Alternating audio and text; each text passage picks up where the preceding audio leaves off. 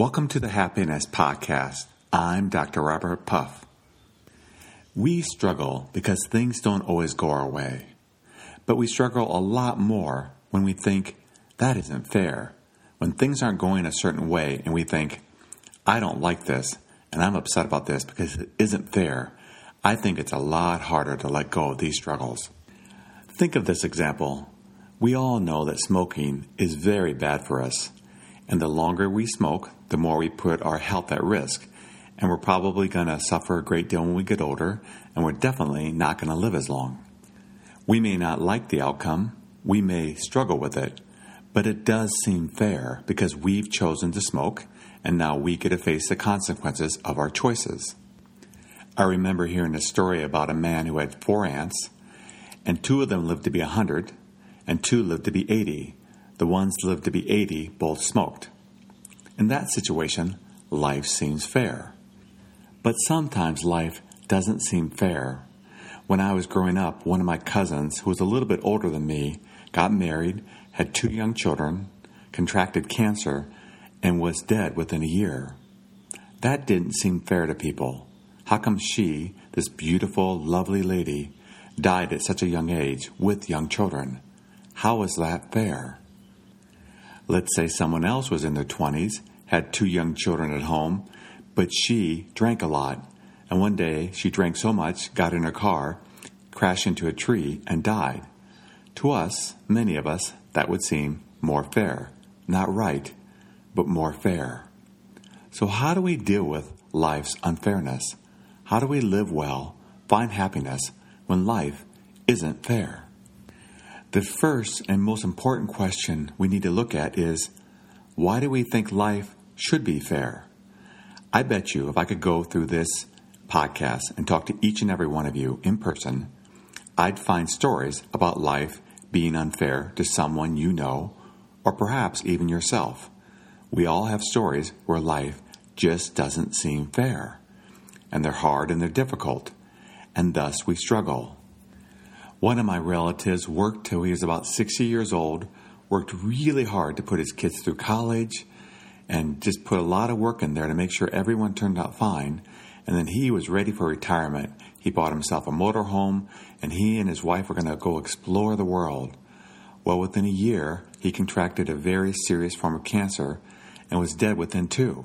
He got no chance of living out his life in retirement because he had worked so hard to get to that point that when he was ready to retire, there was no time for retirement. How is that fair? Again, I don't think we have to think very hard about times in our life when life isn't fair. It isn't.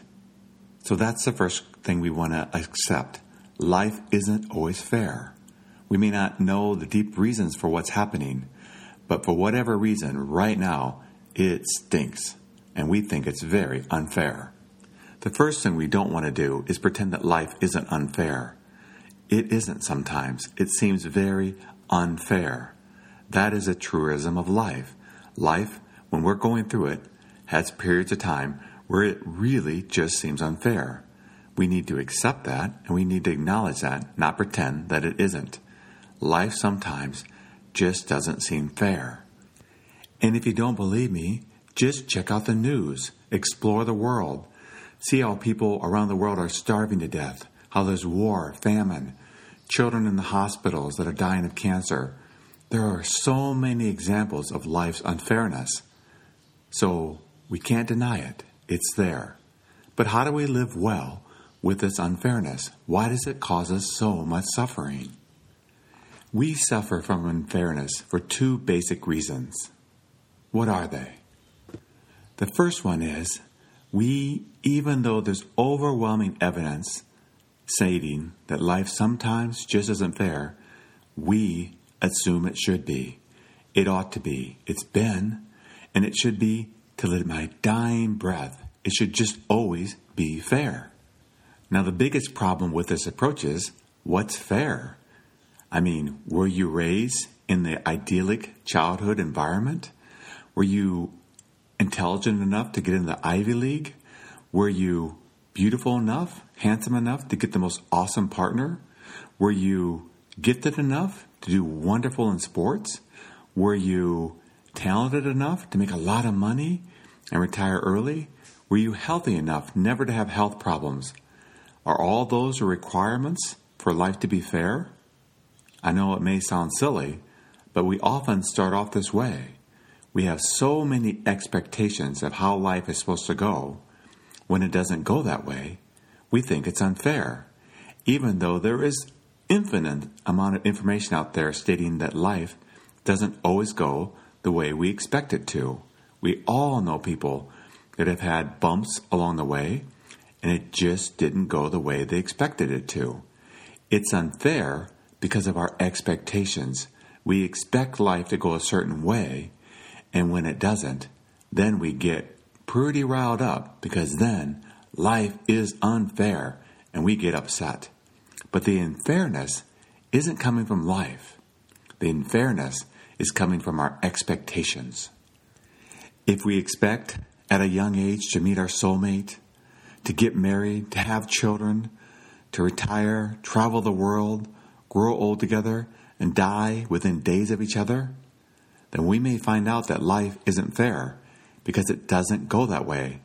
I mean, statistics will tell us that 50% of marriages end, and now second marriages end by 80%, but we expect not to be in that 50%. We expect life to go perfectly, and it doesn't. But it isn't that life is causing us to suffer, it's our expectations. The expectations of life going a certain way, the expectations of life being fair, are silly because it isn't always fair. I mean, where were we born? How was that fair or unfair? How about our parents? We sure didn't choose them. How about our intellectual abilities, our talents? Did we choose them? We struggle. We suffer because of our expectations that life is fair, even though we know it isn't. But we blind ourselves to that truth, and so we suffer. I remember when I was in graduate school, most of us will find this very silly, but it wasn't to this person. But when I was in graduate school, my professor told me the story that one of his PhD candidates was really struggling, was truly suffering. Had he been diagnosed with cancer? Had his parents both died in a tragic accident? Was the love of his life leaving him for another person? No, none of these things. He was in a PhD program at an Ivy League school, one of the top in the world, and yet he was suffering horribly. Why? He was suffering because he was turning 30 that year, and he hadn't produced his magnum opus. He hadn't produced some great work like other people in his field had produced by the age they were 30. World-famous people, sometimes by the age of 30, produce something majestic, and he was 30, and he was just finishing his PhD program. He had failed in life, and so he was suffering horribly. It's probably hard for most of us to relate to him because it seems silly. I mean, he's in a great program at an Ivy League school with great prospects, and yet he's suffering because he hasn't produced something great by the age of 30? That almost seems crazy. But now I'm going to share something that may seem a little less crazy, but I'm going to argue works on the same principle as this doctoral candidate. For thousands of years, if parents had children, most of them would die. A few might make it to adulthood, but a few. You might have 10 children, and 2 may make it to adulthood. That was the norm throughout history. Kids died young. Many of them did. And that was just the expectations. It wasn't that they were happy, of course, about losing their children, but they knew when they gave birth that there was a high probability that that child may not make it to adulthood. That was their expectations, and they were okay with that. They were still willing to have children and could have beautiful, happy lives even though they lost children. But the other day, I was on retreat, and I was with some very evolved women, spiritual women I would call them, that were really making a difference in the world. And I asked them this question: if their children died, how would that be for them? And they all gave me the same answer. These were very evolved intelligent, wise women that thought they couldn't make it if their children died. They would go into deep despair and suffer horribly for perhaps the rest of their lives. They couldn't even imagine it. My point here is that expectations can be very dangerous. They can set us up for suffering. I mean, it isn't likely that our kids are going to die now before us, but it can happen. Life isn't always fair. We don't always get the jobs that we want. We sometimes have health scares. We sometimes have cancer. We sometimes have strokes, heart attacks. We all know what happens. Life isn't always fair. But we're going to do so much better with life when we lower those expectations, because we realize that life isn't fair, but life can be beautiful. So how do we do that? How do we live well with life and lower our expectations? It's all about preferences. When we prefer things instead of saying things have to be a certain way, we relinquish that attachment. We let go of it. And so that when life doesn't go a certain way, we're okay. We adjust because it was just a preference. We didn't have to have it that way. We may have really wanted it that way, but it really was a preference. So when life goes differently than we expect, we're okay because it was just a preference. Think of heading off to college. We're in high school and we're all excited to go to college. Our preference would be perhaps to get into a certain school, say Stanford or Harvard. But we don't get in there. Instead, we get into the local junior college because that economically works best for us. Because it's a preference, it's okay. We can do well in life. We just didn't get into our first choice. We got into our second choice. Let's use another example. We're a little older now, and we'd like to get married. So we get out there and we date, we meet people, and let's say we really like someone. We would really prefer to spend our life with them, but they're not wanting to spend their life with us. So we say, well, that didn't work out. I'm not going to give up. I'm going to keep looking. And we keep looking, and then we meet someone, and they like us, and we like them. That preference worked out okay. The second choice did. So then later, we get married, and we prefer to have children, but it didn't work out that way. Oh, so what do? Perhaps we adopt. Perhaps we get a lot of animals instead. We go with a third preference this time, lots of cats and dogs. And on it goes. We have lots of preferences in life, and because we're flexible, because we're malleable, when things don't work out, we go with our second or our third choice. And if that list is endless, and we really are willing to adjust, then life goes beautifully. Because life just goes. And yes, it may not go the way we want. And yes, at times, it sure didn't seem fair. But we're not looking for fairness. We know life isn't fair.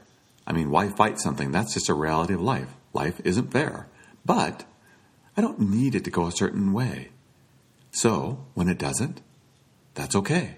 When it wasn't fair, that's okay.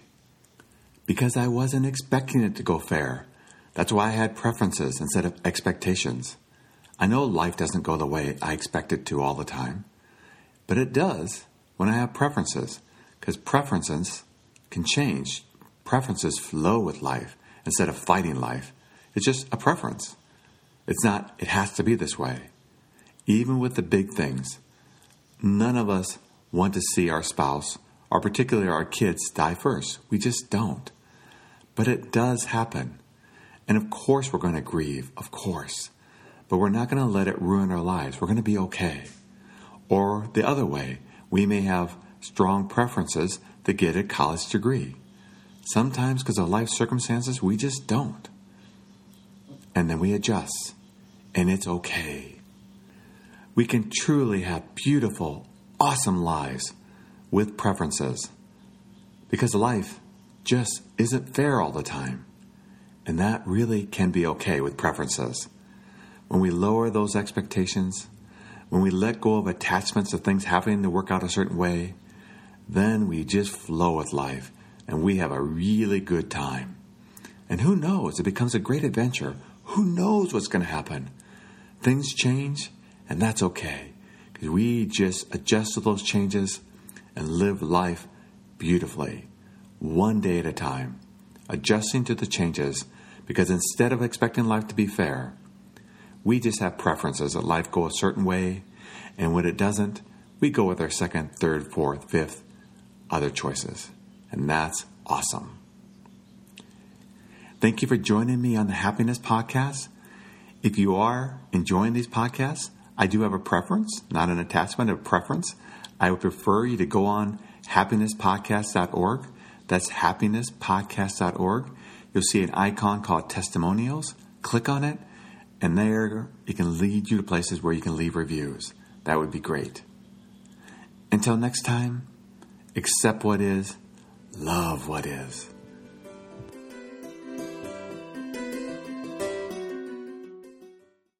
Is workplace negativity holding your company back?